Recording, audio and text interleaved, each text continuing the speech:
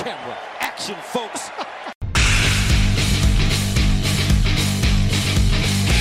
Murray throws. Touchdown, Arizona. DeAndre Hopkins. Hollywood Brown all the way. Touchdown. Quarterback draw. Murray, can he get there? Touchdown. Perfect.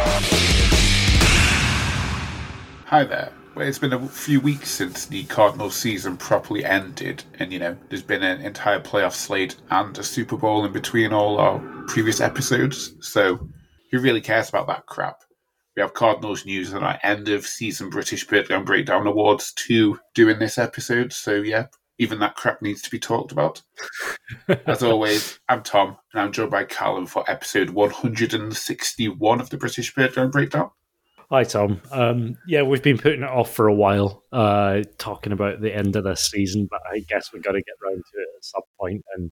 And obviously, we've got some news to talk about as well. So it seems like the right time to get started. Well, yeah, I mean, the original idea was, let's sort of like try and make it into one episode. But obviously, the Cardinals decided to take their time in hiring a new head coach. And so the episode had to wait until that was done. Otherwise, we'd have had like two really short episodes instead of like this one feature-length episode, I would say. Yeah, a good sort of send-off to that season because, that season needs to be sent off. Just file it away in the cabinet with games we never want to talk about. This could be a whole season we don't want to talk about ever again. Oh, it's so dreadful. I don't want to kid myself into thinking that we're in for, something being magically better next season, but things are all changing in the Cardinals camp. Obviously, last time out, we covered that Cliff Kingsbury was gone, and so was Steve Keim. We were just waiting to hear about who was going to be replacing each of them. And I think it's safe to say that both the candidates that we ended up with are people that we certainly weren't talking about at the start of January. No, exactly. I mean, obviously, like with the GM search, it's not like we really know many people who are capable of that role outside of maybe Adrian Wilson, Quentin Harris, the in-house candidates. I'm very glad we didn't go for an in-house candidate, to be honest. Given the state that the organization's in at the moment, I think you need something radical and outside. Yeah, so the Cardinals decided to go and hire a bald man, because the last bald man worked really, really well. Well, it's been such a long time since we've had anyone with hair in that role that I feel like, that's just too much change. Yeah, I was going to say, we've got to keep some things, as everything stays the same, some things have to be different, or whatever that saying is. I do feel like you have to tell the listeners what the title that you've come up with for this section in our document is.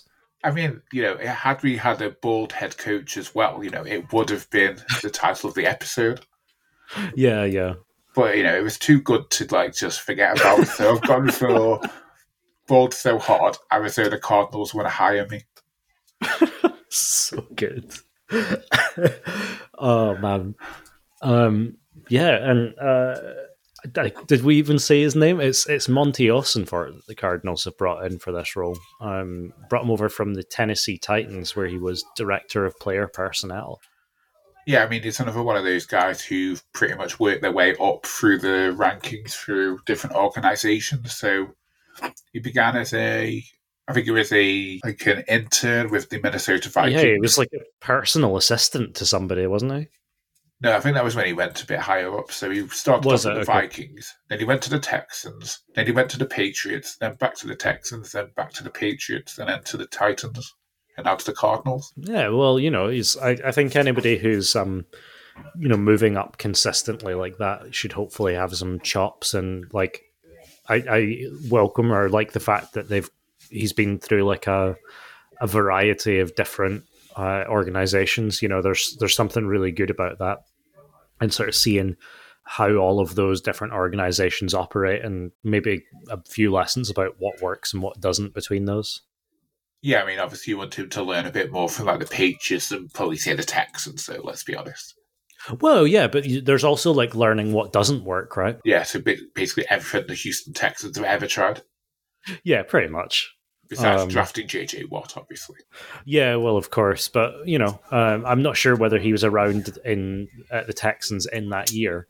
But I think he might have been at the Patriots that year, but yeah, but they've always drafted pretty well. So yeah, so he's been personal assistant, scouting assistant, college scout, area scout, national scout, director of college scouting. So let's say he's a scout at heart. yeah, I mean, and that's pretty good for a draft. Like if he's acquainted with scouting and scouting reports, then hopefully when we see his first chops, which will essentially be in who he decides to draft this year, hopefully that's something to trust, something, quite exciting. Yeah, I mean, to be fair, Steve Keim did work his way up through the organisation as well, like started off as a scout and then got all these different roles here and there, so... Yeah, but he'd also been through just the Cardinals, really, hadn't he? Yeah, he was only with the Cardinals, so yeah. I mean, obviously it makes sense to bring someone outside of the organisation, considering, how many years you've had Keim here for, and that really didn't work out that well. Yeah, absolutely. And, I think on top of that, just literally how fresh he is compared to Steve Keim, right? Because Keim was, he was with the organization for 20 years, but he was only actively scouting, let's say, 10, 12 years ago now, which is a long time in the NFL, right? Like that's a time when things have changed quite dramatically. So like last time he was out actively scouting at college games, the game was different. Whereas for Monte, he's been out there a lot more recently, out there himself. So I'm hoping that translates to some good knowledge of college football, who's out there, where the game's going, where what strengths and weaknesses lie, and that sort of thing. And, obviously the Cardinals have an awful lot of need, but I'm just hoping for a few more exciting draft picks, let's say, than Steve Keim got away with. Well, not just exciting ones, we just want one to actually play and actually contribute to the team. That's the key, isn't it, really? I mean, especially at number 3 this year, right? Like, you need to have somebody who's maybe not like an every snap starter, but I think at number 3, you need somebody who's making an immediate impact. Well, yeah, I mean, number 3 pick, you're definitely going to get your chance to get maybe one of the best blue chip athletes in the entire draft. So, you just best not miss on that. And that's what a way to start making your mark as a head coach and define where you want the team to go, right? Than having a really high, nice draft pick in, let's face it, what is a full rebuild year. I think we're well outside the point of it being a refurbishment year or a retooling year. We're into rebuild now, after that disaster that last year. Well, I mean, you do see odds for the Cardinals to win the Super Bowl at 200 to 1, so maybe with a few quid, just right? Optimistically, yeah. I mean, I can't, it would be incredible. I would be so happy to see the Cardinals win the Super Bowl, but to see the Cardinals win the Super Bowl and also have $1,000 in my pocket from it, I'll take that. Yeah, exactly. I mean, maybe you just put money on throughout the whole season that, maybe the odds get short, if they do improve a bit more than everyone expects them to, but, still worth a few quid here and there, but, maybe it's not a Super Bowl year, but, hopefully it's the start of something new. My hope, is just to see... We came out of the Josh Rosen year with a slightly worse record than the one we had this year. And we had a high draft pick, and we're able to put a new head coach in, get a new exciting athlete, and we went from, a dreadful year to a just under winning percentage year. So I know it can be done. It's just whether or not they can make anything reasonable happen, especially with Kyler now being expected to be out for up to the first half of the season. I mean, it's hard to say with Kyler Murray, though, isn't it? Because we've seen the videos this past week of him, 6 weeks post surgery, he's already pushing himself on an exercise bike. Yeah, so it looks like tough work though, and the scars he was showing off are pretty gnarly too. Yeah, I mean, he also showed his face at Super Bowl parties and also at the unveiling of the new head coach. So yeah, that's always it's good to see. He's not, he's up and about, and at least in Arizona a fair whack of the time, which is good. Yes, got to say, people say that Kyler Murray doesn't work out in the off-season, but here he is, off-season, working out. Yeah, every year there's footage of him working out in the off-season, and every year people say he doesn't work out in the off-season, but, what do I know? What do people on the internet know either, Yeah. But no, I think, we're back at it, as you said, new GM, time to get going, and I mean it's hard to say what impact Monty Austin-Fort's going to have and what his style is going to be, but I'm just happy to see change and commitment to change. Yeah, I mean, he impressed in his introductory press conference. He said all the right sort of things that we want him to say, but now he has to deliver them, doesn't he, and put a worthwhile product on the field. Yeah, very much so. And it's not going to be easy, right? He's definitely inherited a bit of a mess, right? A squad with a lot of guys retiring, one of the few bright spots on the team last year, JJ Watt, obviously retiring. We covered that previously. We've got a few big names going into free agency who will need contracts renegotiated, and I think that could be quite expensive. And we've got a lot of expensive veterans on the team as well, and a quarterback who's not going to be ready for the start of the season. That's a lot of challenges for a new GM to be coming into, and particularly a new head coach as well. Yeah, and I mean, it did seem to be a job too far for one candidate, apparently, who was offered the job but decided to turn it down and stay where he was. That's the guy from the Bears or something, right? Yeah, I think he was from the Bears. I can't remember his name properly, but, he isn't our GM, so really, do we care about this person? I mean, ultimately, we've got Austin Fort. I think it'll be interesting to see. I'm looking forward to seeing what he does, and I think I was really expecting the new GM and the new head coach to be sort of decided on almost back to back, but they announced Monty back in the second week of January or the third week of January or something like that, and we've had to wait until post Super Bowl to find out who our new head coach is going to be. I mean, there was a reason for that. It was the fact that obviously they did move on. He did hire he interviewed and hired the GM first because obviously we didn't have one. Yeah. But then he missed out on the chance to interview anyone who, obviously the Philadelphia Eagles ended up in the Super Bowl, didn't he? So they had to wait until after that before they could interview anyone from the Eagles, which happened to be the guy they wanted all along. Yeah, and so, with all of that, with Monty Austin-Fort's blessing, presumably, they decided to hire Jonathan Gannon, who was apparently, after the Super Bowl loss, told to stay behind in the stadium to talk to the Arizona Cardinals. Or at least stay in Arizona, probably not in the stadium, because, I don't think you'd want to be there, reliving the disappointment of losing a Super Bowl. But at the very least, told to or asked to stay behind and talk to the Cardinals, and got themselves a new head coach announced just the day after or 2 days after the Super Bowl. I think it was the sort of not the day after, because obviously the day after they interviewed him for the first time. Yeah. The day after that. I think it was... So the Monday they interviewed him. The Tuesday they had discussions with him. And then I think it was Wednesday they said they were hiring him. Yeah. So, I mean, obviously he's got a plan that suits Monte and it suits the organization as they are.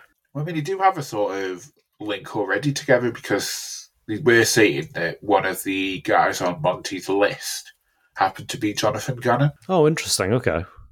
Like guys he'd want to work with should he be a GM. He'd want him as his head coach. Interesting. Yeah, I mean, I guess when would they have crossed paths? Because Jonathan Gannon's been mostly through the Eagles system, right?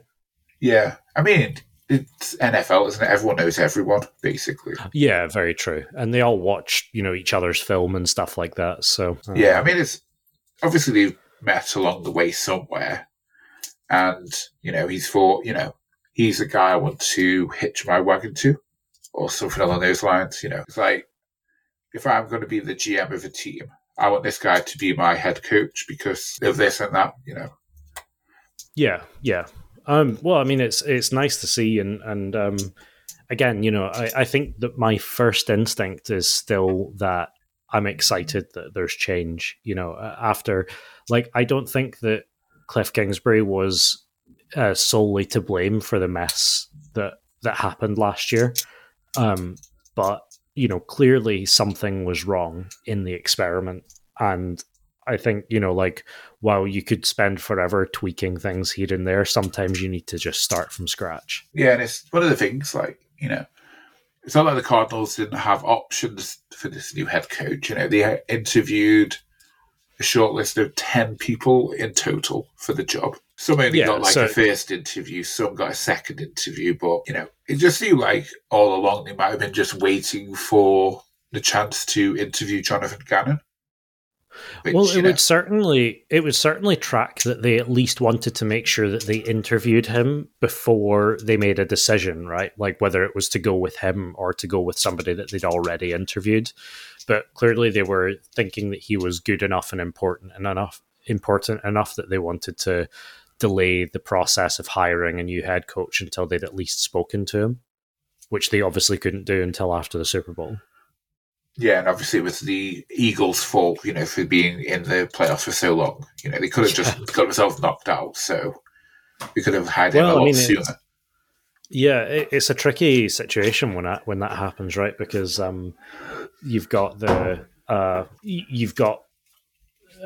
less time then as a new head coach to be able to enact your policies, and even just getting through to the Super Bowl itself just takes 2 weeks off of the clock that you could have had, Jonathan Gannon could have had coming in and starting to edit his pre-draft rankings as it would be written on NFL Fantasy, but start going through stuff, start thinking about who to keep, who to let go, all of that. But now he's in there and presumably getting ready for it.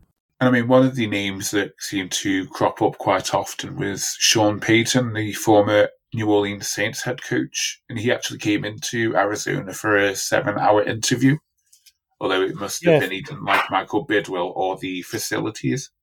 He ended up going to the Denver Broncos. Sorry, I'll wait till the dishes are finished being cleared. Sean Payton was one of the names that we were hearing from, very back in the day when people were already kind of booing Cliff Kingsbury. That was one of the favorite names to get tossed about then. Yeah, but it was one of those things the more it went on, this whole process, the less I actually wanted Sean Payton because he just didn't seem worth the hassle. Yeah, I mean, I think particularly the fact that the Saints were asking for so much in return, you almost wondered anything that you could gain by bringing in somebody who's so experienced and so successful. It's quite a lot of self-sabotage to give up multiple, early round picks and things like that. Just for one guy, when there's plenty of other very talented managers out there. There's a sort of fair list of guys who come in for big, long interviews, and I kind of wonder if the Broncos have made a mistake in hiring him as well. I guess time will tell. I mean, the Broncos did waste their first round picks on getting Russell Wilson in, so they've wasted more to hopefully fix him with Sean Payton as his head coach. But at least it's not us who wasted. Well, not wasted, but we've kept our number 3 overall pick. We've not given up any picks to get any of the guys we wanted.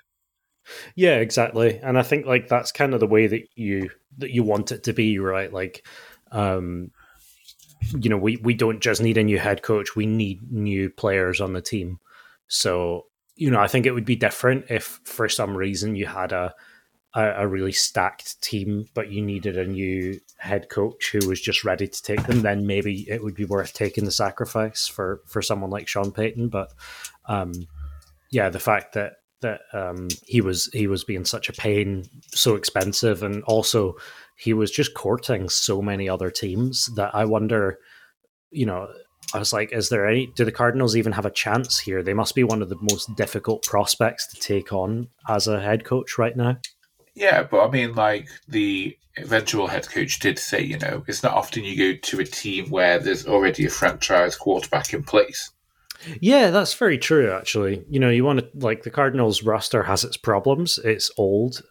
It's missing some key pieces, but one of the single best key pieces is still there insofar as they've got Kyler Murray sitting there. Granted, he is just sitting there at the moment, rehabbing his ACL, but... Yeah. At least I kind of hope he's sitting there and rehabbing it very well. I'm sure he's doing fine, with all the videos he's posting, but... I other guys that were brought in for interview. Brian Flores was one of the sort of front runners there as well. Mike Kafka, none of them got it as well. Did you say like Vance Joseph got an interview as well? Yeah, I think Vance Joseph was one of the first he actually interviewed for the job, but he didn't get the head coach job, and now he's no longer defensive coordinator because the Cardinals have granted him his leave. Yeah, I mean, I think this is exactly the same as the stuff we were saying about the general manager as well, right? Which is, I think it's probably really good to bring in fresh blood and just really commit to the rebuild rather than bring in a nice new GM from outside the system, but then stick with a defensive coordinator who's been there for years. Yeah, I mean, there's nothing wrong with Vance Joseph. Unlike some people, I don't actually hate the guy's guts. He did what he could with what he had to work with last year. Yeah. So, I mean, even the best defensive coordinators would struggle with like options 3 and 4 starting cornerback, due to injuries and, the untimely death of Jeff Gladney. So, he did what he could, but it's not like he was terrible as defensive coordinator either. I think it would have been a fine pick.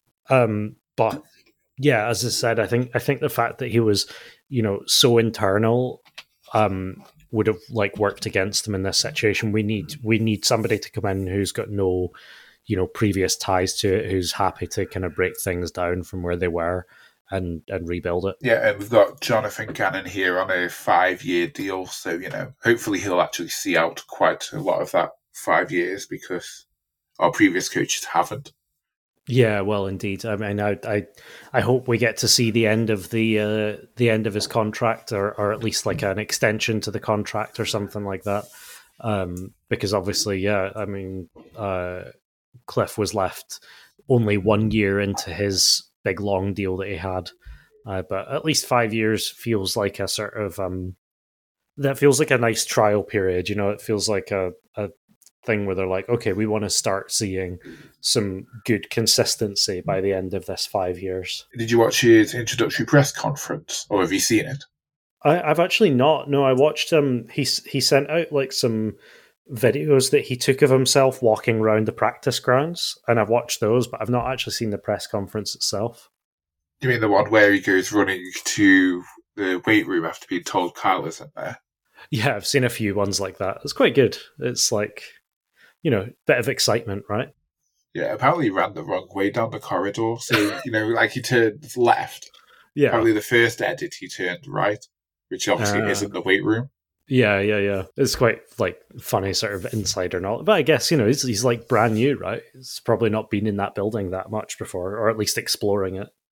Yeah. I really cut it so you'd see it, you never actually noticed. But it was someone on Twitter I saw put that. So, they tried to shame our head coach before he's even started. Doesn't know his way around the office, doesn't know his way around the team. He's got head coach material, blah, blah, and all that sort of stuff. Well, what are the press conference highlights then? What have I missed? I mean, he didn't miss much as such. I mean, I'm not going to repeat what he said verbatim because, he did go on for quite a lot. Well, yeah, there'll be a lot of questions to cover, right? Yeah. It was just like, he seems to know what he wants from the team, He's got like a blueprint on what he wants players to be like, so hopefully he gets the time to actually put that into action. Yeah, definitely. And hopefully, the players buy into everything that he's got planned, because if they don't, then, they'll just be replaced with guys who will buy into his ideas. Well, this is one of the real advantages of bringing in an outsider, right? Is that and an outsider who's just taken a team to the Super Bowl. All right, they didn't win. But I think, anybody who watched the game could be talking about maybe they did deserve to win, or they didn't deserve to lose in the way they did, at least. But it's been a really good thing to bring in a new guy, because he's got automatic credibility. He's got every chance to lose that credibility quickly, but shouldn't have a problem with the team. Like, like if they brought in Vance Joseph, right? It's like all the team knows who he is, and if he tries to bring in his own thing, then maybe they wouldn't have like the full buy-in to that. But with a new guy, yeah, I guess they've kind of got no choice but to buy in, at least until he gives them a reason not to. Yeah, exactly. I mean, that's the same thing with anyone, like the fans, really. Until he gives them a reason not to support him. Why wouldn't you support the guy? Yeah, definitely. I mean, I'm sure I've seen people on Twitter and stuff already kind of denouncing him, to which I say, like, why? Give him a chance. Yeah, I mean, like, you have sites like Racing Soon and putting out, like, thingies, like, articles saying, he was the wrong choice, but it's like, you're not the one making the choice, so who cares? Yeah, exactly.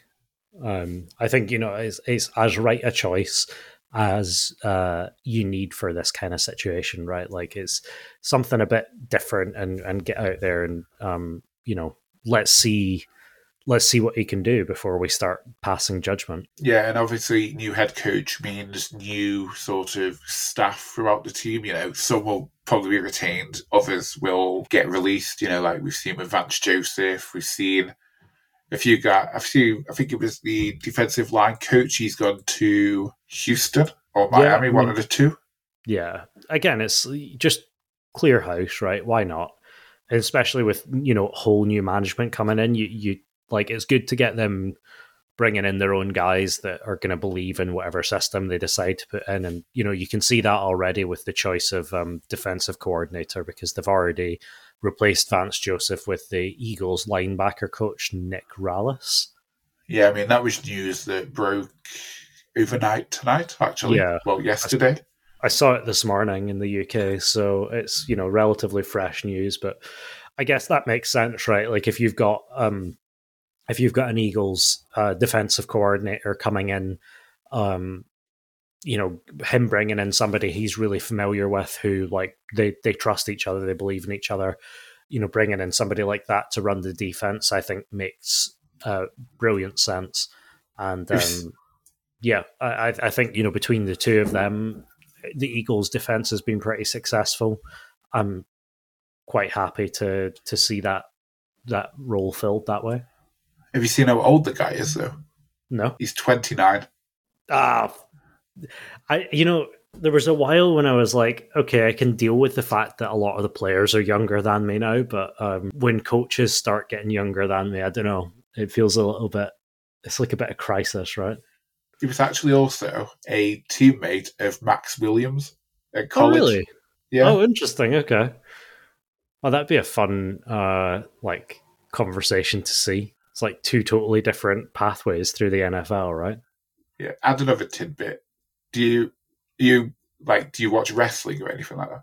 I watch. Or are you aware of it? Yeah. Yeah. Have you heard of a wrestler called Madcap Moss? Yes, I have. Yeah. He is his brother. Is it really? Yeah. Oh, this is pretty cool. So we can add that to like our list of Useless information, yeah. basically. Well, I was going to go with celebrity Cardinals fans because I'm Yeah. guessing that he's going to be a fan now as well, right? Apparently was a fan beforehand. Yeah. So, Oh, that's he's cool. up there with Blake Shelton and Frankie Muniz. How Oh yeah, exciting. Malcolm in the Middle, absolutely. Oh, that's cool.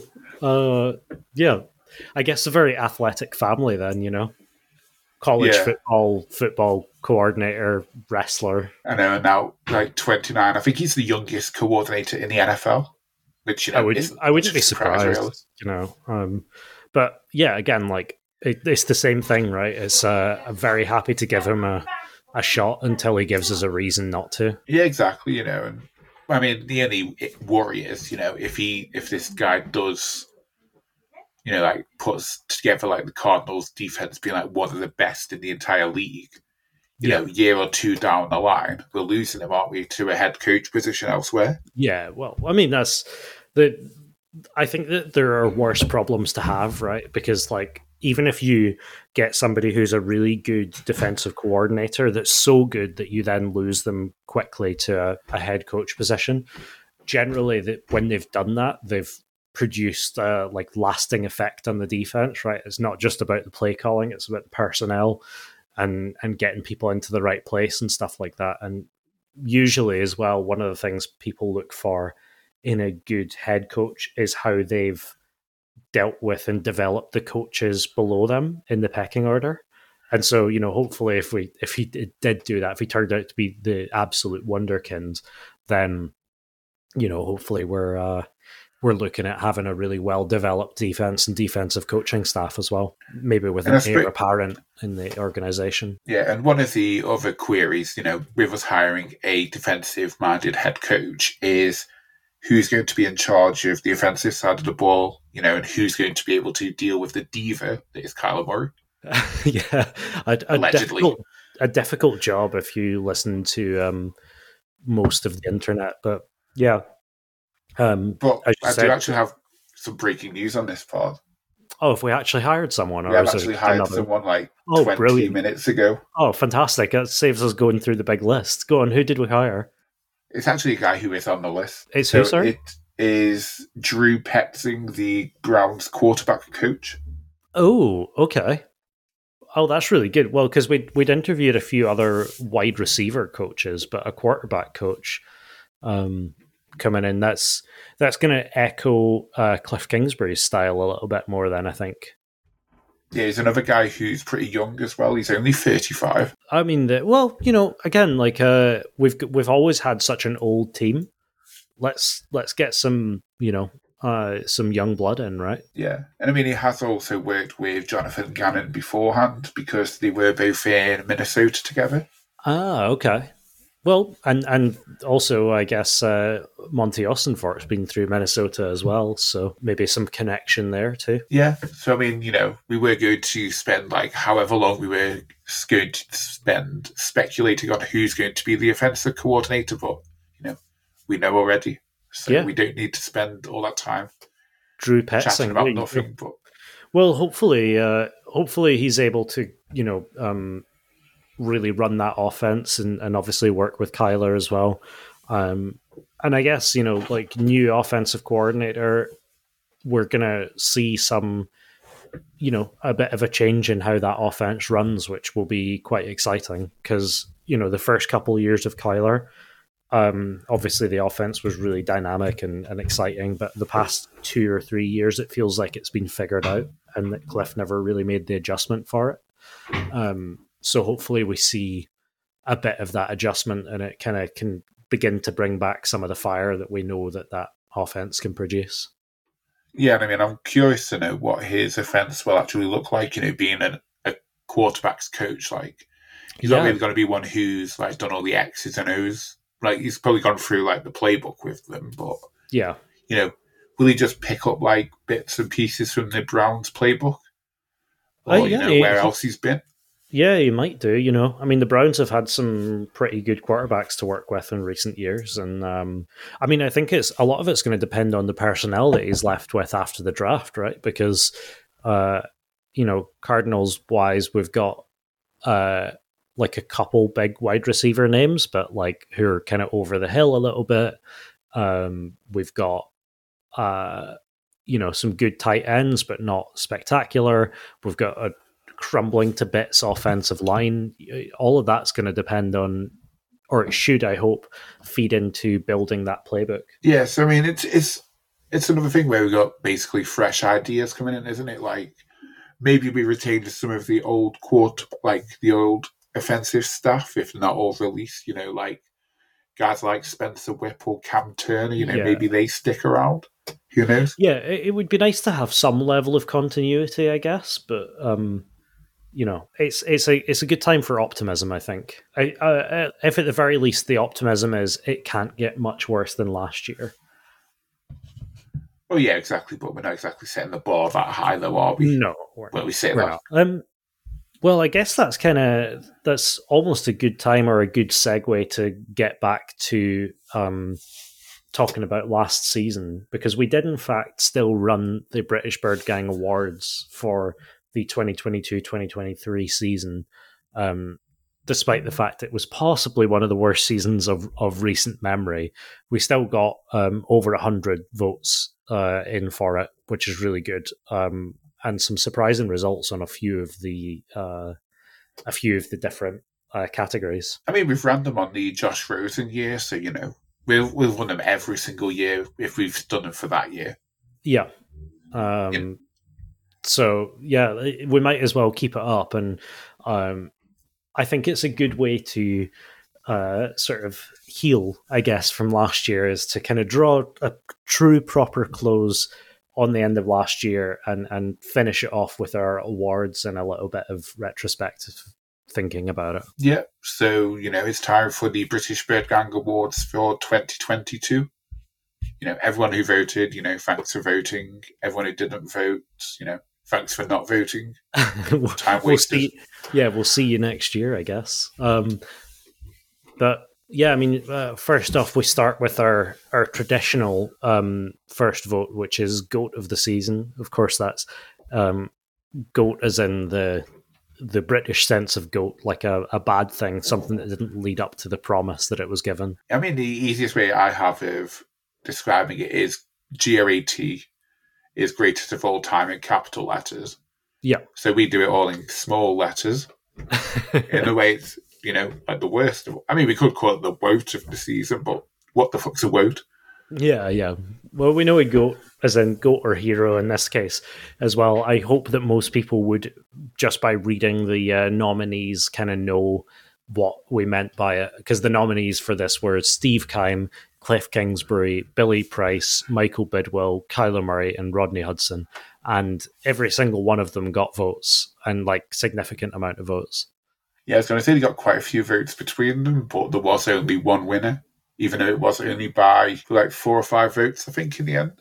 Yeah, it was a couple percent, and it was Michael Bidwell was the winner with 21.1% of the vote.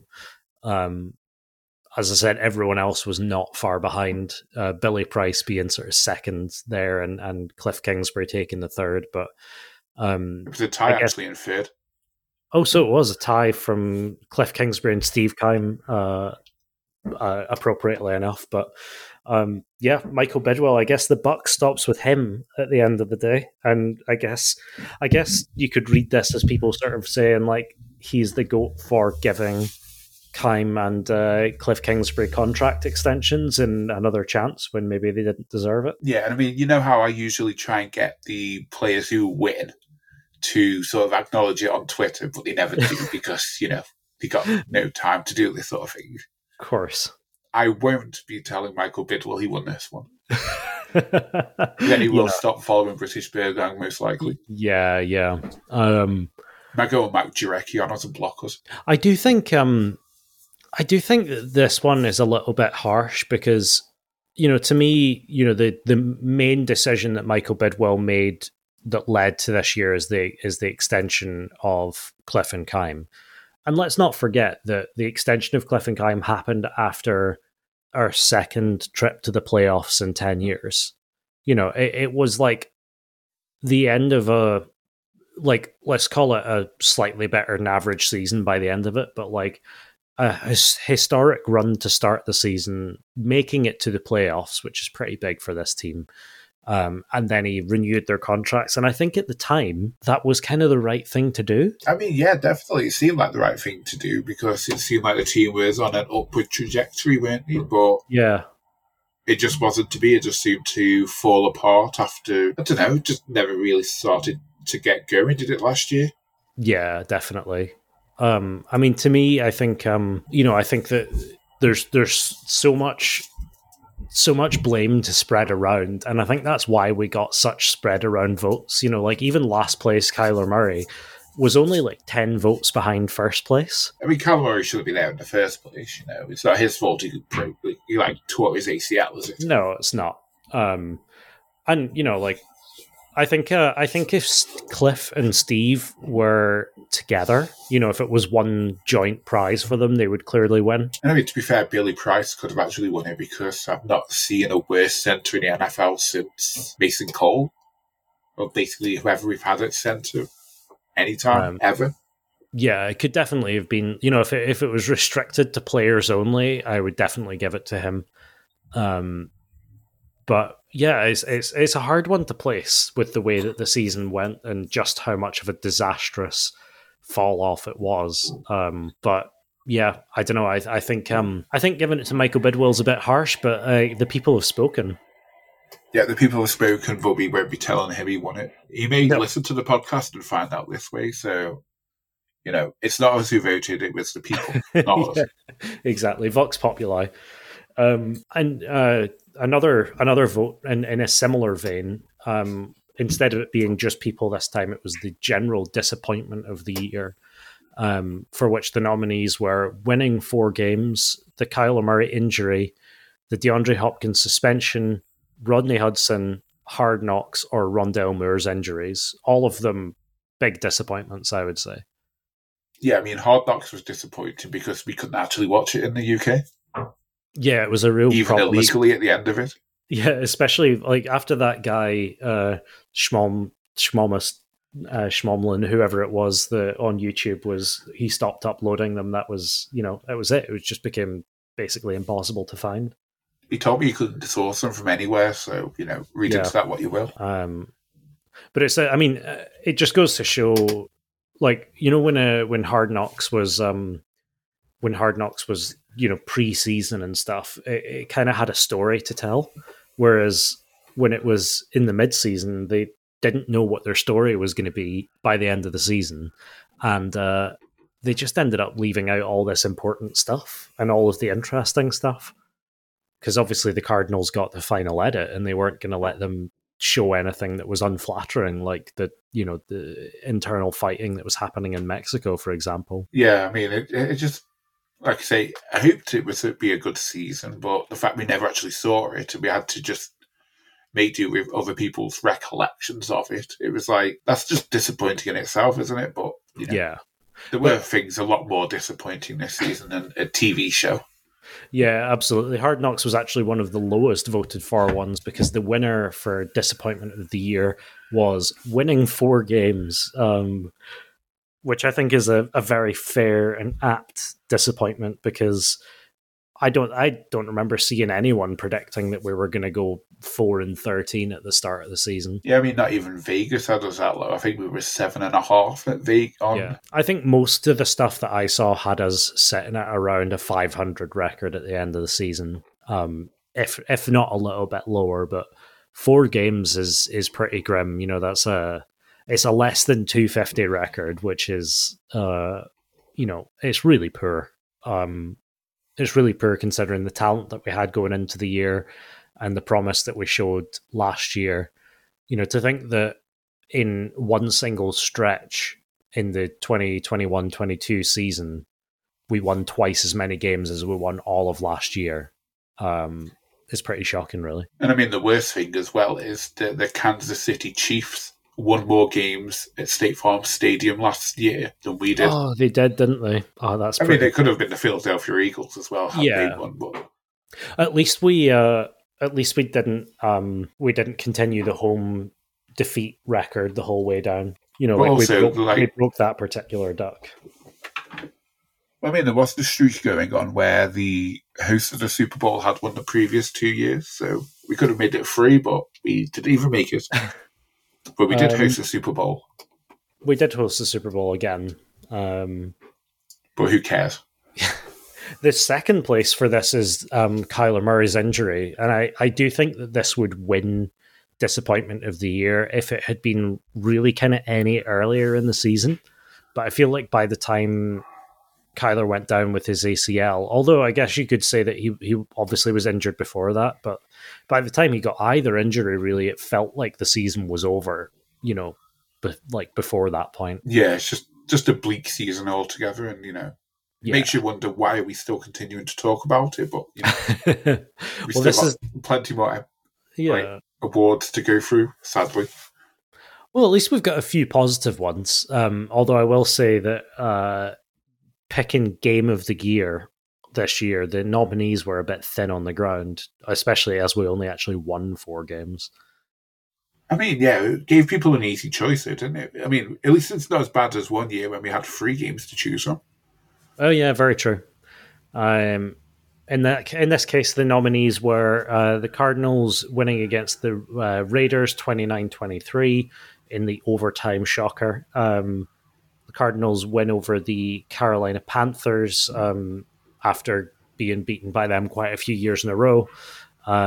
The 42-34 win over the Saints, and the 27-17 win over the Rams for the second year in a row that we've actually managed to beat the Rams. Yeah, I mean, I disagree with the one that won this one. I will say that. Yeah, I think that the win was probably the most exciting win, but it's also the one that very nearly didn't happen. I mean, yeah, it had two of the best plays to happen this year, spoiling the next award, but, you know, for my money, the win against the Saints was the better one. Yeah, I think the Saints win was good. It was nice to score a decent amount of points.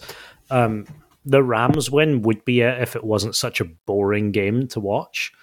And the Panthers' revenge was quite satisfying as well. But I can see why people... So the Cardinals-Raiders game won it, and I can see why people voted for that, because it was a really exciting end to a football game. Yeah, I mean, you can see that part of it, and also there was the Kyler Murray magic, basically. Yeah. The extended play for like 45 seconds or however long it was. Yeah, but the Cardinals Saints had Isaiah Simmons' pick 6 and Marco Wilson's pick 6. You know, with that puts it over the edge for me. Yeah, with the incredible flip that he did in that as well. Yeah, I mean, it looks like the Cardinals Panthers had the one vote. That was probably Darren who actually went out to Carolina to go and see that game. To be honest, I definitely rate that game as well because of the fact that we had such a long streak of losing to them and losing badly. Ever since we lost the NFC Championship game to them in Carolina way back in, like, what would that be, 2013 or so. I feel like we've had a real problem with them. Yeah, I mean, obviously, they were another team who eventually sacked their head coach because they were used... I think they sacked him. Well, they sacked him in the season. Yeah, it was in the middle of the season. So. Yeah, not long after we actually beat them. So if you can't beat the Cardinals, you don't deserve a job, do you, basically? Yeah, pretty much. But yeah, the Raiders game won it by a significant margin, 66.1% of the vote. So clearly that was the one that stuck with people. Yeah. Anyway, we move on to Play of the Year, and, you know, it was slim pickings, I would say, as well. Yeah, I mean, I think there were quite a few like individual plays that were particularly good. I mean, we got 7 of them nominated here. So there was Kyler Murray's 2-point conversion run versus Las Vegas to take it into overtime. Zaven Collins pick 6 versus Seattle. Marco Wilson pick 6 versus New Orleans, which we just mentioned, and same with Isaiah Simmons pick 6. Hollywood Brown's touchdown versus Las Vegas, and DeAndre Hopkins touchdown versus Minnesota, and Byron Murphy's walk-off winner versus Las Vegas. Yeah, I mean, you know, there was only 2 which But, I mean, it was basically between two things, wasn't it, in the voting? And it was both the Las Vegas game, so the Kyler Murray 2-point conversion to take it to overtime, and the Byron Murphy walk off versus Vegas to win it, and the winner was the 2-point conversion of all things. I guess just because it was such a long, extended play that really showed like what makes Kyler Murray special. Yeah, it won 42.2% of the vote compared to 33.9% of the vote, which went to Byron Murphy's play. I always think, when it comes to play of the year, defensive plays are so underrated because a few of those pick sixes were really exciting. I mean, any sort of pick six is exciting, but especially one, when it's a linebacker doing it. So like Isaiah Simmons, he's just ridiculously athletic. Yeah, really fun to watch that. But I think I'm glad that we managed to have this many plays to talk about. But yet again, clear favorite is that 2-point conversion, which is a spectacular play, and I do think it's a reminder to Cardinals fans of like what Kyler Murray can do when he's happy and healthy. I think literally all of them happened in the first half of the season as well. Yeah. I mean, basically all of our wins did as well, right? Yeah. I mean, the only reason for that is when I was putting this sheet together, I could only find a video which was like the top 10 plays of the Cardinals' first half of the season. I couldn't find any for the second half. Nobody even bothered to think about it. And this was after the season had finished as well, so it's like, what's your excuse, NFL.com? I guess they're doing the same thing we do, right? And just like that, the entire season's getting memory hold now. It never happened. Yeah, exactly. File it all away. Whatever. In the archives, in the vaults. I think right now we could take a little break from giving out some of the awards, and we could have a little chat, because I was interested in how you would actually rate the season, Tom. And I thought like we could try and give it a number, but to be honest, I don't think I'd be giving it more than like a 1 out of 10. It'd be a question of whether it's a 0 out of 10 or a 1 out of 10. So my cat wants to get let out. I'll just no problem. Stupid cat. Shut up. Get out. You're going on the show. There, he's gone. He'll be wanting back in before you know it. But you better anyway. not. I was going to take a break and say about rating the season. So initially, I was going to ask you, where do you think you'd rate it on like a 1 to 10 scale? But I was personally sort of stuck with, would I give it a 0 or would I give it a 1? Which I don't think is very interesting to talk about. But I thought rather than that, I was going to ask you, do you think for you it was better or worse than the Josh Rosen year? I'm going to say it was worse, even though we won more games. It's just the fact that we had higher expectations. I think that's that's where I come down on it as well. Like, arguably, like we came out with one more win, right? We came out with a 4-win season instead of a 3-win season. But I think with the Josh Rosen games, actually quite a lot of the games I remember that year, we were in it for a lot longer than we were in the games this season. Like there was a lot more chances to actually win it, and like it kind of could have gone either way by the end of the game. With the defense giving up a lot of scores as well, like at least Josh Rosen was out there, kind of scoring and making stuff happen, and then the defense was giving it up, and there was kind of hope there. Because it was also like that was the start of a rebuild year, right? We were like, oh well, it'd be interesting to see what Josh Rosen can do next year. But this year, going from playoff appearance last year to just unable to string together a drive some games, it was really tough to watch. Yeah, it was just like I say, we had expectations for this year, like not lofty expectations, but like more than 4 wins expectations. Yeah, I certainly wasn't expecting a Super Bowl run, but I was hoping for like a healthy record and for a better second half of the season. And what I got was just like continuation of what the second half of last season looked like, just all the way through. Yeah, there was no second half collapse for Cliff Kingsbury's team this year. It was just a whole season collapse. Yeah. And yeah, for that reason, I think it's definitely the worst season that we've covered on this show. And I know that long-term Arizona Cardinals fans always like to point out to what a couple of years in like Sun Devil Stadium and things were like. But I would suggest that this is definitely worst in the modern era of State Farm Stadium / University of Phoenix Stadium, like since we moved out of the Sun Devil Stadium. I'd just call it the worst in the BritishBirdgang era. Yeah, I would give it that. That's a fair assessment. We have our own era, so everything else. Yeah, it was it's sort of era defining, right? The show. I suppose the thing is, it can't get worse than this. I mean, it can get worse, but hopefully it won't get worse. Well, I mean, I think the fact that we are, I don't think we ended up with the worst record. Well, we didn't end up with the worst record because we've got number 3 picks. So we're the 3rd worst team in the NFL at the end of the season from across the season.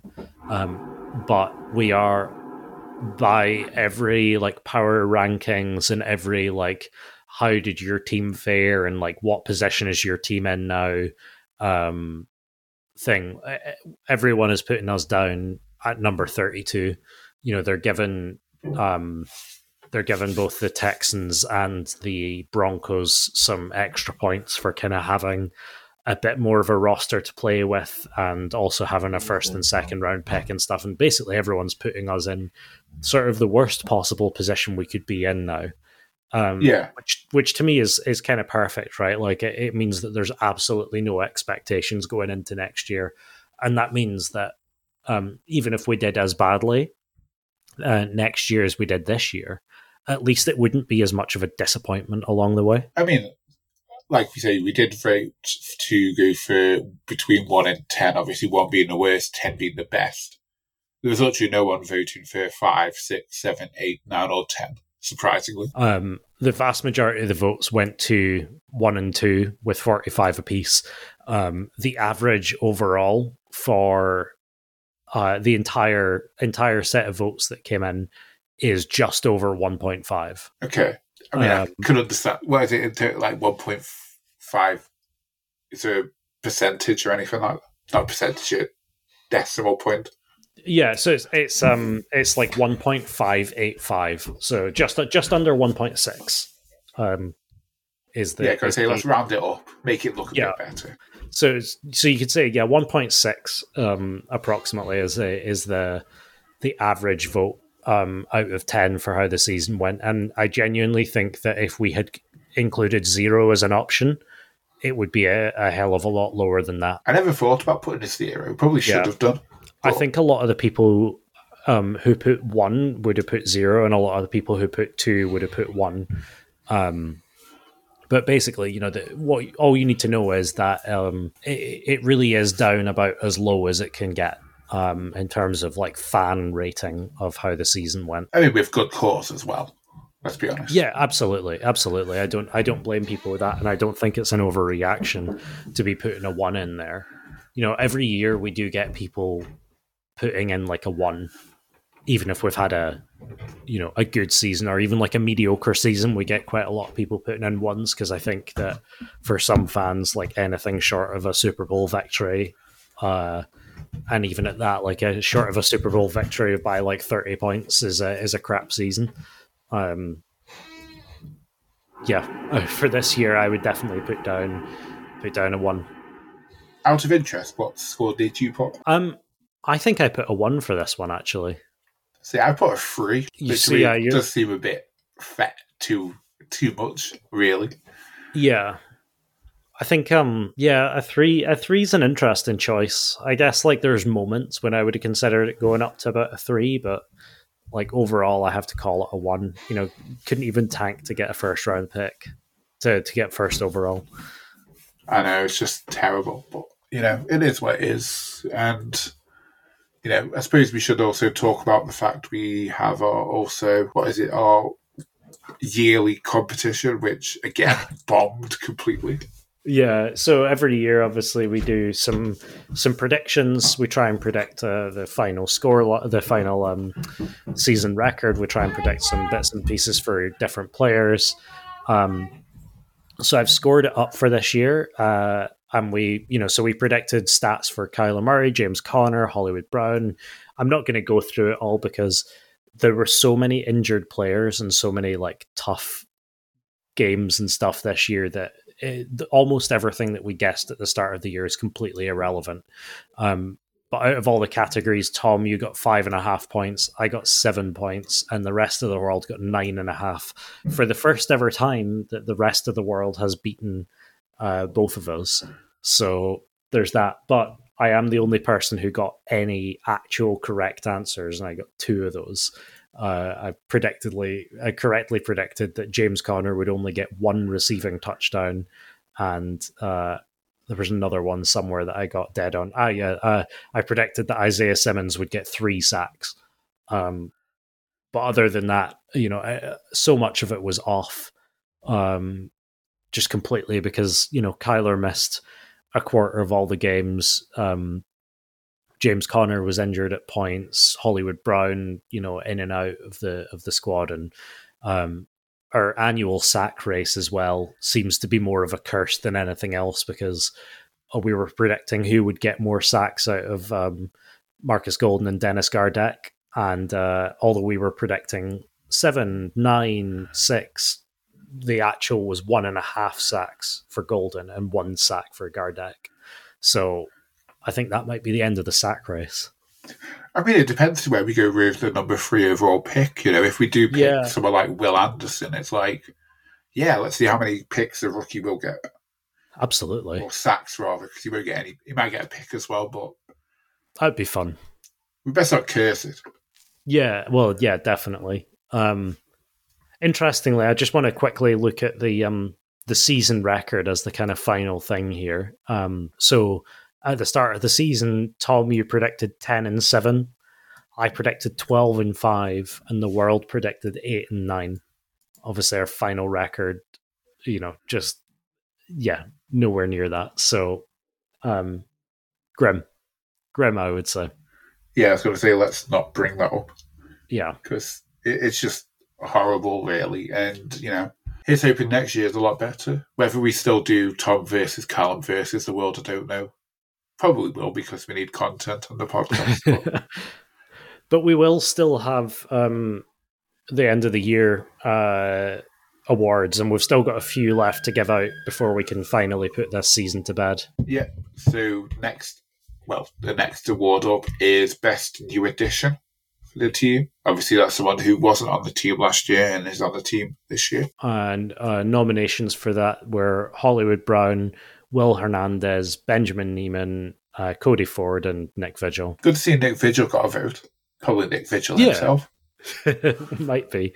But I think this was another runaway one. Will Hernandez in distant second place with 22%, but Hollywood Brown bringing it in with 70.6%. I think in the most decisive vote, or one of the most decisive votes of the awards. So far, anyway. Yeah. Wait till you see the next one. Or a couple. Hollywood Brown, easy winner of this for me. I mean, yeah, it's not like we had much competition, really, did we? On new additions to the team. No. Some of them just never, he came in, but he never actually played, or they were cut before they played, so we couldn't include them. Yeah, or just didn't make that much impact. But I don't think that can be said for Hollywood Brown. That was just kind of immediate impact, right? I guess especially because of certain drug suspensions that were happening at the start of the season. He was kind of thrust into it, right? Yeah, and I mean, the thing is as well with New Addition is it's not someone who's drafted. It's always someone who's brought in as a free agent or trade sort of thing. Yeah. Otherwise, they're just a rookie, right? I mean, we should have put Robbie Anderson on there, but we didn't. Yeah, true. I don't think he would have been winning any votes, though, particularly. He sort of came in and did nothing, really, didn't he? Would he have got more votes than Nick Vigil, though? Who knows? Possibly. Maybe Nick Vigil would have voted for him. No, he'd have voted for himself. That's what everyone does, just to make sure they're not embarrassed getting nothing. Got to pad the stats somehow, right? Exactly. But no, Hollywood Brown, in there, 70.6%. Well deserved. He was kind of he had involvement in every single game, I would say. Not always like making an entire difference to the game, but like he was always getting catches, he was always getting targets. And he also got injured. Oh yeah, very true. Because remember, we had that stat where I think it was only so many snaps we had together where Kyler Murray, DeAndre Hopkins, and Hollywood Brown were all on the field at the same time together. Yeah, it was really limited, but I would say obviously Hollywood Brown did a great job filling in for when Nook was out as well. Oh yeah, absolutely. He started the season on fire. Like he was literally like the most targeted guy in the entire league. Yeah, and those are like quite literally some big shoes to fill, right? It was nice to see that chemistry that Kyler and Hollywood had in college kind of come back almost immediately.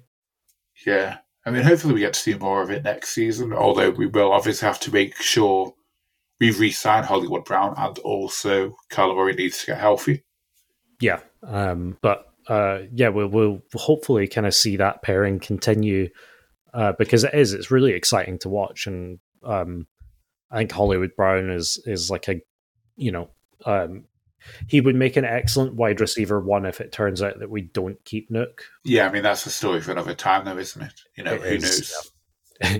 Well, I don't think you could really count Hollywood Brown in for our next award. He may have been new to the Cardinals, but he's certainly had his breakout prior years, because the next one was Breakout Player of the Year, which is, somebody who kind of really became a name, I guess you could say, within that year, or like really kind of came into their own.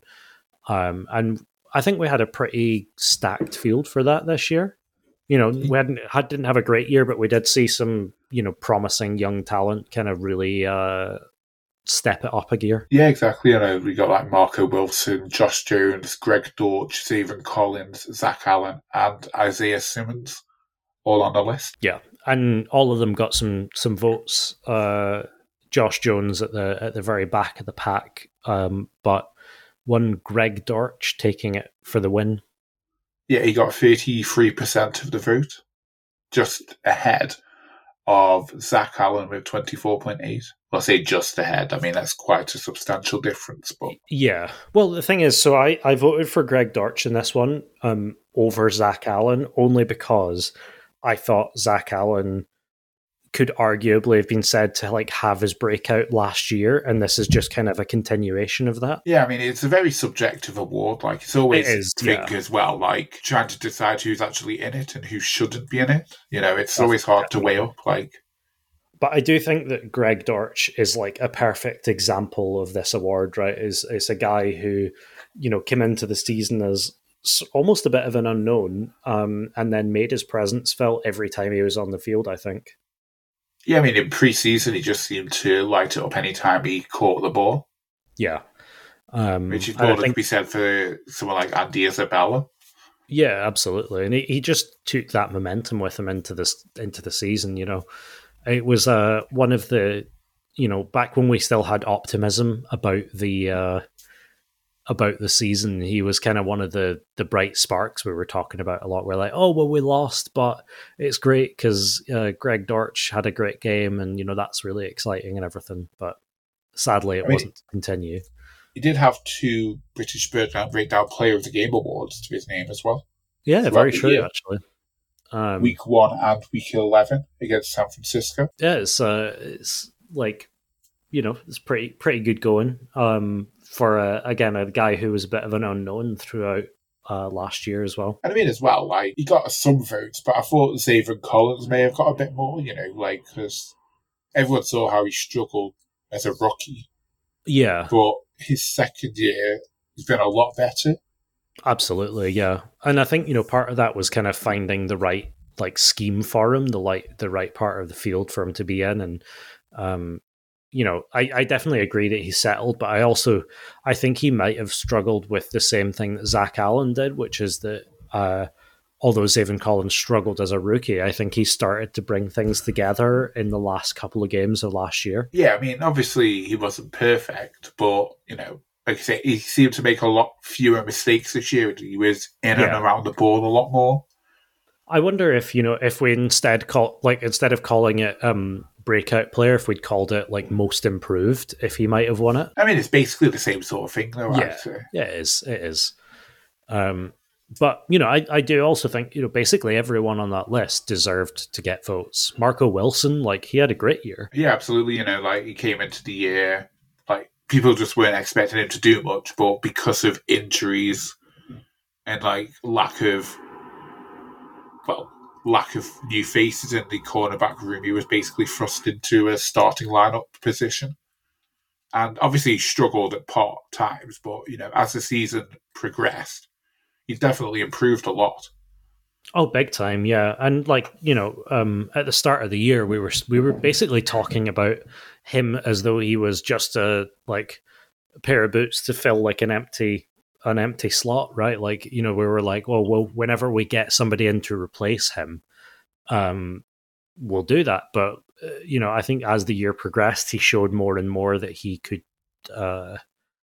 He very much deserved to be there. And I mean, as well, I'll be interested for all these defensive players. Like, how is their role going to change now under Jonathan Gannon? Like, is he going to change us from a 3-4 to a 4-3 defense, which will mean changing guys all over the place? I've actually got no idea what scheme he primarily ran in at the Eagles, and how much of that was sort of his choice, I guess, or how much of it was coming down from the head coach. But I think it'll be really fun to see regardless, right?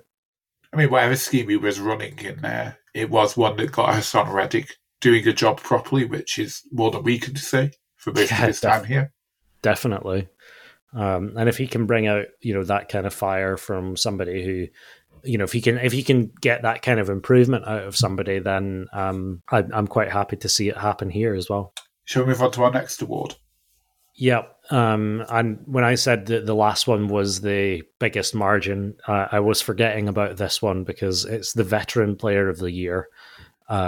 And I could really only see this going one way, but we did put up 8 nominations, which is Andy Lee, Matt Prater, Colt McCoy, JJ Watt, Kelvin Beachum, AJ Green, Rodney Hudson, and Zach Ertz. And our rather unsurprising winner was, of course, the recently retired JJ Watt. Yeah, he got 90.8% of the vote, which makes our pie chart look like Pac-Man as well. Yeah. Albeit green. Yeah. Green Pac-Man. But yeah, JJ Watt absolutely killing it with that. I think we should probably save JJ Watt talk, though, because we've got a few more awards. That sounds like a good plan. I mean, I think, it's definitely better than the year. So the Rosen year, I think Andy Lee won basically all of our awards. So I guess that there must have been some more positives to talk about this year than that. Yeah. I mean, there were obviously throughout the season positives here and there, but as a whole, not really. Yeah, I suppose our second winner to JJ Watt, our second place with a few percent of the vote, was Matt Prater, who I do think deserves a little word as an excellent veteran player. We saw the difference when we have him and when we don't, and I think he's just a brilliant all-round kicker to have, and I hope we've got him for at least another couple of years. I tried to figure out who didn't get a vote in this one, because I think it looks like AJ Green didn't. I mean, can you blame people for not voting for it? Yeah, he might have got like one vote and a sliver, but no, I don't think he did get a vote. And you talk about a roster with a lot of wide receivers in it. And AJ Green, I don't know, he's starting to like fade into the paintwork a little bit there. I mean, he's also announced his retirement from the NFL as well since we last recorded. But that's enough talk about AJ Green, I think. Yeah, great career, but maybe not so much with the Cardinals. Yeah, so we go from the old people to the new people with our Rookie of the Year award. I always like getting around to these awards because it's always fun listing out the entire list of rookies, and then you there's some names that you see a lot of talk about throughout the year, and there's some names that you're like, wait, did we draft him? Yeah, I mean, it was pretty much a straight fight between two of the picks. Yeah. Granted, they are two first picks, second and third round. I think they were, yeah. Because so the full list was Cameron Thomas, Myjai Sanders, Trey McBride, Jesse Lakuta, Keontae Ingram, and Christian Matthew, of which the main fight was between Myjai Sanders and Trey McBride. Yeah, and it was Myjai Sanders who took the award with 43.1% compared to 35.8% from Trey McBride. And to be fair, Cameron Thomas got 15.6%. Yeah, and the rest of them, Keontae Ingram got more than the rest, but not by much. Yeah, I think that's a reasonable end to it. I think my vote was with Trey McBride over Myjai Sanders, but both of them I think made an immediate impact and like had people talking about them, which is like half the way to get to that point. I mean, I can see why Myjai Sanders got slightly more than McBride, because obviously we had McBride's struggles early in the season and he wasn't really used that much. It was probably only like the last month and a half of the season where we saw basically why they took him in the second round. Yeah, I guess I'm just maybe it's recency bias, or maybe it's because so many people called their name McBride and Prejudice. Yeah, I was going to say we best have some new, better names next year. Yeah. I'm surprised, actually, looking at it, that nobody went with Colonel Myjai Sanders or something like that. That's one for next year for someone, I'm sure. They'll be making a note of that right now as you listen to the podcast. Yeah, I guess, with that, we can move on to our, most coveted individual awards, which would be the Players of the Year for all of the different teams. Yeah, but before we get to that, we have obviously the more important one, which is the British Birdgang Breakdown Player of the Year, which is awarded to the person who wins the most Player of the Game awards for the whole season. I've actually completely forgotten about who this is. I remember looking at the table just as we finished the season, but I've completely forgotten who actually won it in the end. Yeah, I mean, it was one person who won 3 of the last 4 awards. So, yeah, okay, I remember now. Yeah, JJ Watt won it because he took 3 awards throughout the whole season.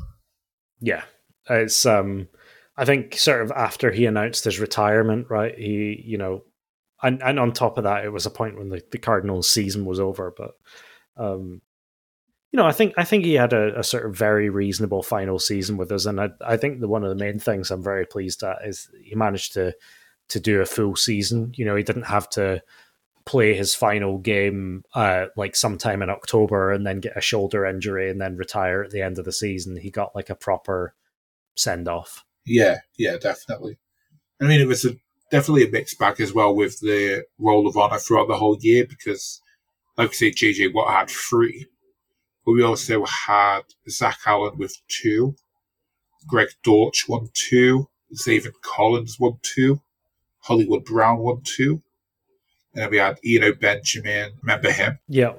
DeAndre Hopkins, Colt McCoy, James Conner, and Trey McBride all won 1 apiece. I mean, it's quite shocking to think that in the previous 2 or 3 years, we just couldn't get away from Kyler Murray winning these, and we've now got quite a spread. I think a lot of that's to do with having so many losses. You start looking for a bright spot somewhere in that loss. But yeah, I mean, yeah, as you said, quite the spread. And although JJ Watt's a deserving winner, I think we had quite a few people there on 2 who would have all deserved to win or share it with JJ as well. Yeah, absolutely. It was just the fact that he had that tear late in the season, against Denver, against Tampa Bay, and San Francisco. The guy was just ready to pad his stats for retirement, Probably dipped out a few extra $100,000 as well in sack bonuses. Oh, so. Absolutely, yeah. Can't hate him for that. No, definitely not. A well-deserved win there, and probably a bit of a spoiler for the Defensive Player of the Year as well. Yeah, I was going to say that's where we'll probably talk a bit more about JJ Watt. If there is anything more we can actually say, because I think we've literally covered him to death over the last few episodes. Actually, should we just do Defensive Player of the Year now? Because I've just spoiled who won it anyway. No, we've got to do it in order. Okay, Special teams has to come first. Special teams first. Okay. Well, special teams nominees were Andy Lee, Matt Prater, Dennis Gardeck, Zeke Turner, Chris Banjo, Aaron Brewer, or you've got it listed here as the other long snapper. And the other long snapper actually got more votes than some of them. He got more votes than Aaron Brewer, anyway. No, exactly. I wonder how Aaron Brewer feels about that. Yeah.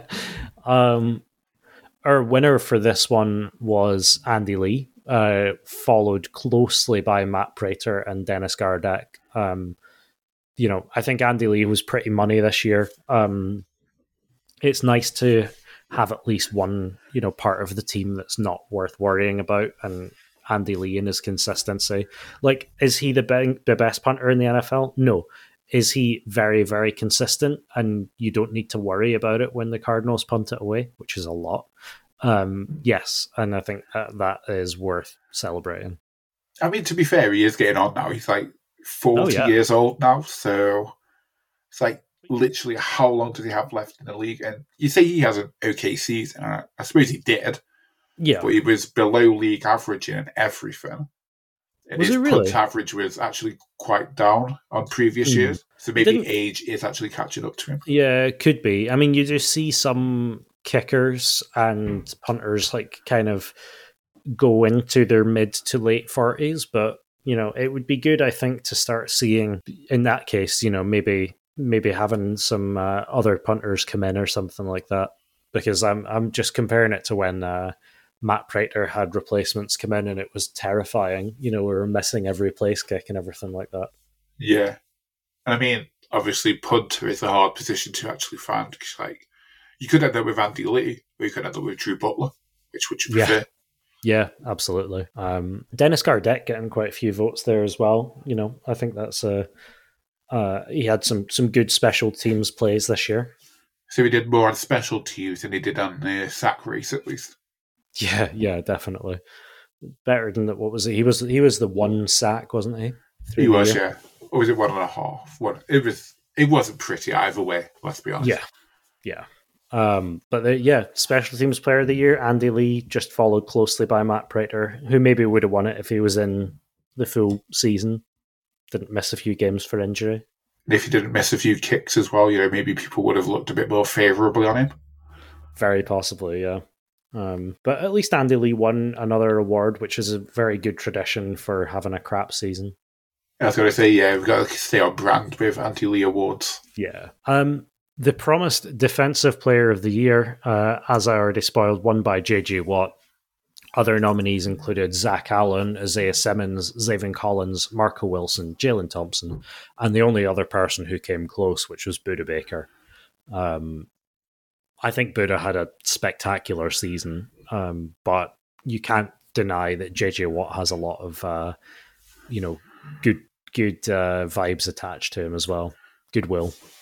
I mean, yeah, it's hard to pick between, like, how can you have, like, two better, like, not just football players, but, like, humans, J.J. Watt and Buda Baker. It's like, obviously one of those two had to win it. And, you couldn't really blame people for voting for J.J. Watt, considering what he did. But also, you can't blame people for voting for Buda Baker just because of who Buda Baker is and, like, what he brings to this team. He's literally, like, the heartbeat of this team. Oh, big time. I mean, he's really turned into the guy. He's, in a lot of ways, he is what Calais Campbell was a few years ago. Just the heart and soul, like a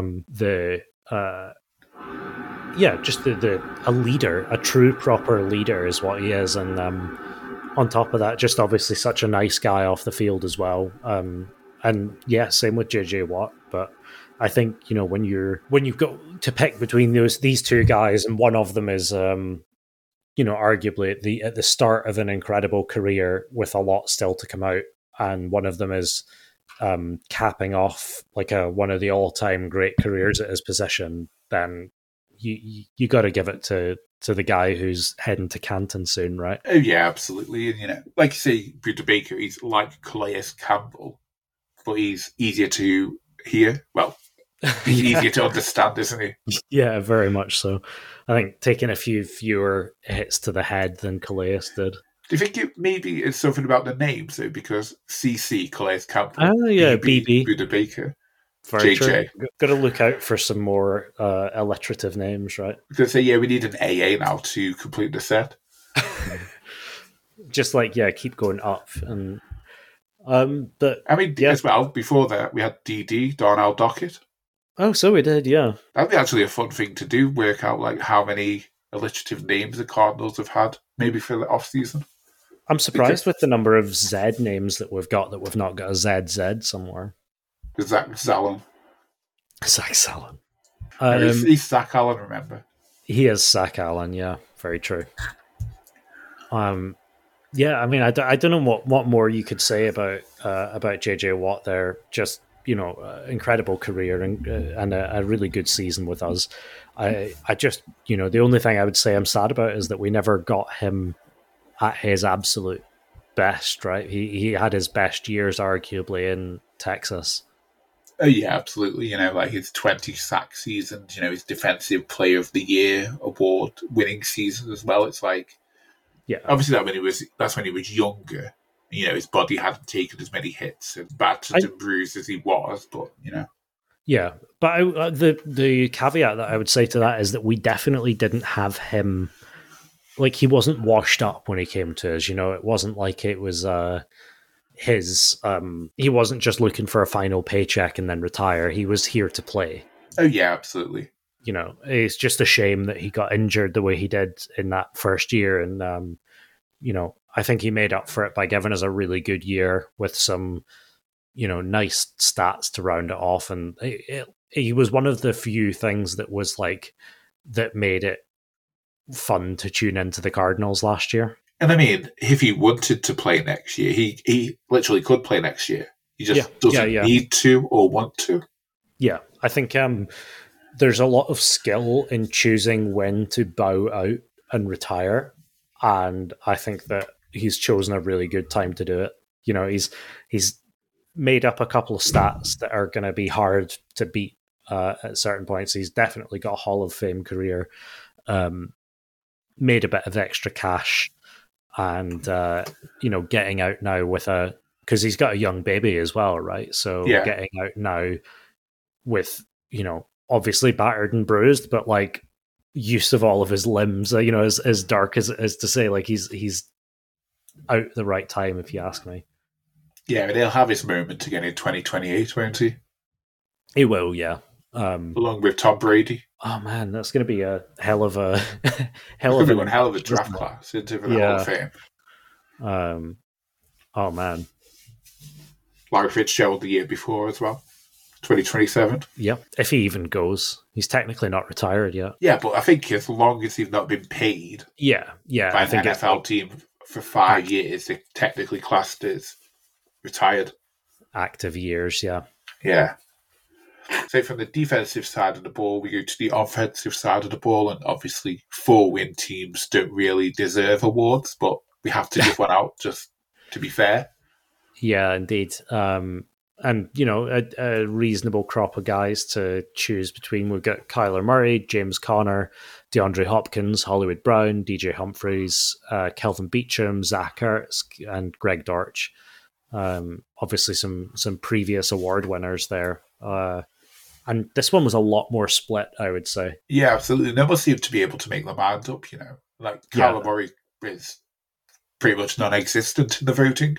Yeah, 4 or 5 votes. And, it's that's just such a contrast, isn't it, from a couple of years ago when he was winning, in the same way that JJ Watt did. Like, he was getting 70-80% of the vote, but here he's basically a non-factor. He doesn't even have a percentage on the chart, let alone. No, he doesn't. Yeah, like at the lower end, like above Kyler Murray still, we've got Hollywood Brown and we've got Kelvin Beachum getting way more votes than Kyler Murray. Second place, Greg Dortch, with a bit of a surprise resurgence there, but our winner, I think deservedly for an offensive player of the year, is James Conner. Yeah, I mean, you can't really fault that one, can you? Again, It's like it just shows you like how bad a season is. No offense to Greg Dortch, obviously, but No. the fact he's second in this, where we've got like Kyler Murray, Hopkins, Yeah. Hollywood, it's like he's second behind James. I mean, James Conner definitely deserves it. Yeah. But like, it just shows you how bad the year this has been when a guy like Greg Dortch is second in the voting in our Offensive Player of the Year award. Yeah, I mean, I don't mind saying that this was probably the hardest award for me to fill in. Like, I think James Conner is definitely like deserving of it, but it's like trying to think of who else would go there. That's a tough thing in a year like we've had. Yeah, I mean, I did vote for. Obviously, I would have voted for Kyler Murray, but that's just me. But no, I did actually vote for James Conner just because I think he wasn't great this year, but he put up the numbers, he kept the team going. Yeah, he was very consistent, and like given that he was part of a double act last year and kind of had the whole show this year, I think he like picked up where he left off really well, and I think despite the fact that the team wasn't scoring very well overall, he was still very, very consistent in his scoring, and consistent in his runs. And I think, if the rest of the team had been able to pick it up a little bit around him, and especially if that offensive line could have held a bit better to sell the pass, then he could have really had a much better year. And I'm just really hoping that we manage to start a lot of the things before James Conner gets bored and heads somewhere else where he's going to have a good offensive line. Yeah. And I mean, it goes to show as well, like, he won this award, but in our final award, which is the BritishBirdgang MVP 2022, he's basically a non-factor. Yeah, which again I know, shows right? How bad the season this has been for the offensive side of the ball. Yeah, I mean, we can just get straight into that because obviously the MVP award, we chucked down both offensive and defensive players. And, in the top two covered about 90% of all the votes, and they were both defensive. So out of that, Kyler Murray, DeAndre Hopkins, James Conner, Hollywood Brown, JJ Watt, Zayvon Collins, Isaiah Simmons, and Budda Baker were all put forward. But Budda Baker secured 30.3% of the votes, and JJ Watt secured 56%. As you said, really just highlighting how much of a non-factor the offense has been in the way that this season played out. Yeah, I mean, JJ Watt winning, 4 awards from this season just goes to show, really, doesn't it?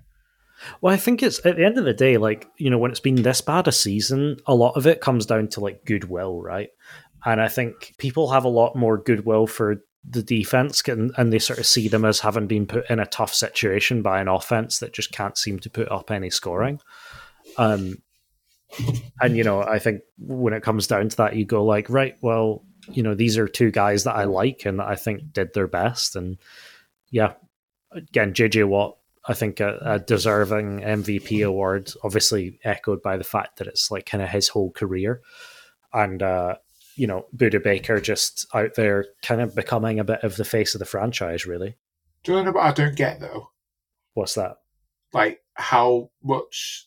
Like, the defensive players have got these awards, haven't they? Everyone voted for them. Yeah. But Vance Joseph is a terrible defensive coordinator. Yeah. It's funny, isn't it? It just doesn't quite add up sometimes. I mean, that's what people say. I don't believe he's a terrible defensive coordinator. But that's what the narrative is. But, like, we have guys like J.J. Watt sweeping the board here. We have Budda Baker. It's just, I don't know. It's just 2022 Cardinals, isn't it? I know, yeah. I think trying to make sense out of it is just, it's like trying to, cut water in your hands, really. It's like, it's been such a dreadful season, and I'm really looking forward to putting it all behind me. But it was good fun, I think, going through some of these bright spots, I guess, like giving out some awards to people who deserved it, looking back on the season. But I'm looking forward to never having to really think about just how bad this season was again, except in maybe hopefully the context of next season being a lot better. What season? Yeah, exactly. Can we just end it on what season? Yeah. So we never have to literally talk about this one again. So let's file that away, along with every other bad season we've experienced, which is pretty much everyone since we've done the British Birdgang breakdown. We're going to need to build a bigger filing cabinet or something like that. Yeah. Maybe we're actually the curse. Since we started this podcast, the Cardinals haven't really done much. But that's maybe going away. Yeah, well, I was going to say we could start a Patreon for us not to do it. People can pay us to not do it and not curse it. Nah, people won't do that. They have to pay more for the season tickets next year. Yeah, of course. Bird will have to get that money back somehow from paying up like 1 million coaches and all that. Because of the mistakes he made. Paying for Cliff Kingsbury's Thailand holiday. Even though he's back now. He is back, yeah. I wonder if he's going to take a job somewhere. I mean, he's interviewed in a couple of places, hasn't he? Yeah. Houston, Baltimore, certainly won't be with the Cardinals anyway. I mean, yeah, we don't need to. We've got whatever that guy's name is, the bald one, that we just hired like literally an hour ago. Even as a quarterbacks coach, Makes change it, doesn't it? It's like news breaks while we're recording. Classic. Every time, regardless of when we do it. And speaking of which, I guess we'll be back for a pre-draft episode in the weeks leading up to the draft, and hopefully we'll have a bit more idea of what Monte is going to be up to in the off-season. By then we'll have a bit more news and player movement and transfers and finalizations of who's retiring and who's not and all of that stuff. So stay tuned, keep us in your feeds and subscribe to us, etc. Yeah, absolutely. We've got we'll have the free agency as well. We've got the draft coming up, and then we can all take a whole long break and never think about football again till September-ish. Indeed. But yeah, we can never remember this season, whatever season we were just talking about. Let's do our plugs and get out of here. Yeah. I was going to say it's a bit late now and dinner's ready, so let's go. So, as always, if you're not following us on Twitter, go follow us at BritishBirdgang. Like us on Facebook at facebook.com/BritishBirdgang. And join the group at facebook.com/groups/BritishBirdgang. Buy British Birdgang merch at BritishBirdgang.tmail.com. And of course, if you like to listen to on the podcast, then leave us a review wherever it is you get your podcast from. Give us more ratings than you did at the Cardinals 2022 season, at least. We're worth more than that, at least. We've got 109 ratings for the season. You can give us a rating on iTunes or Stitcher or wherever. Yeah, I mean, it only takes a few minutes. I'm sure you've got a few minutes. You've just listened to however long this podcast ends up being, an hour and a half, maybe longer. We'll see. But as always, thanks for sticking with us this season. It's not been great, but the podcast has been great, as always. So, as always, yeah. Thanks for listening, and we'll see you again next season for hopefully a much better season for the Cardinals, at least. Yep, and we'll see you for our pre-draft episode sometime soon. Yeah, until then, thanks for listening, and goodbye. Thanks for listening, and see you next time.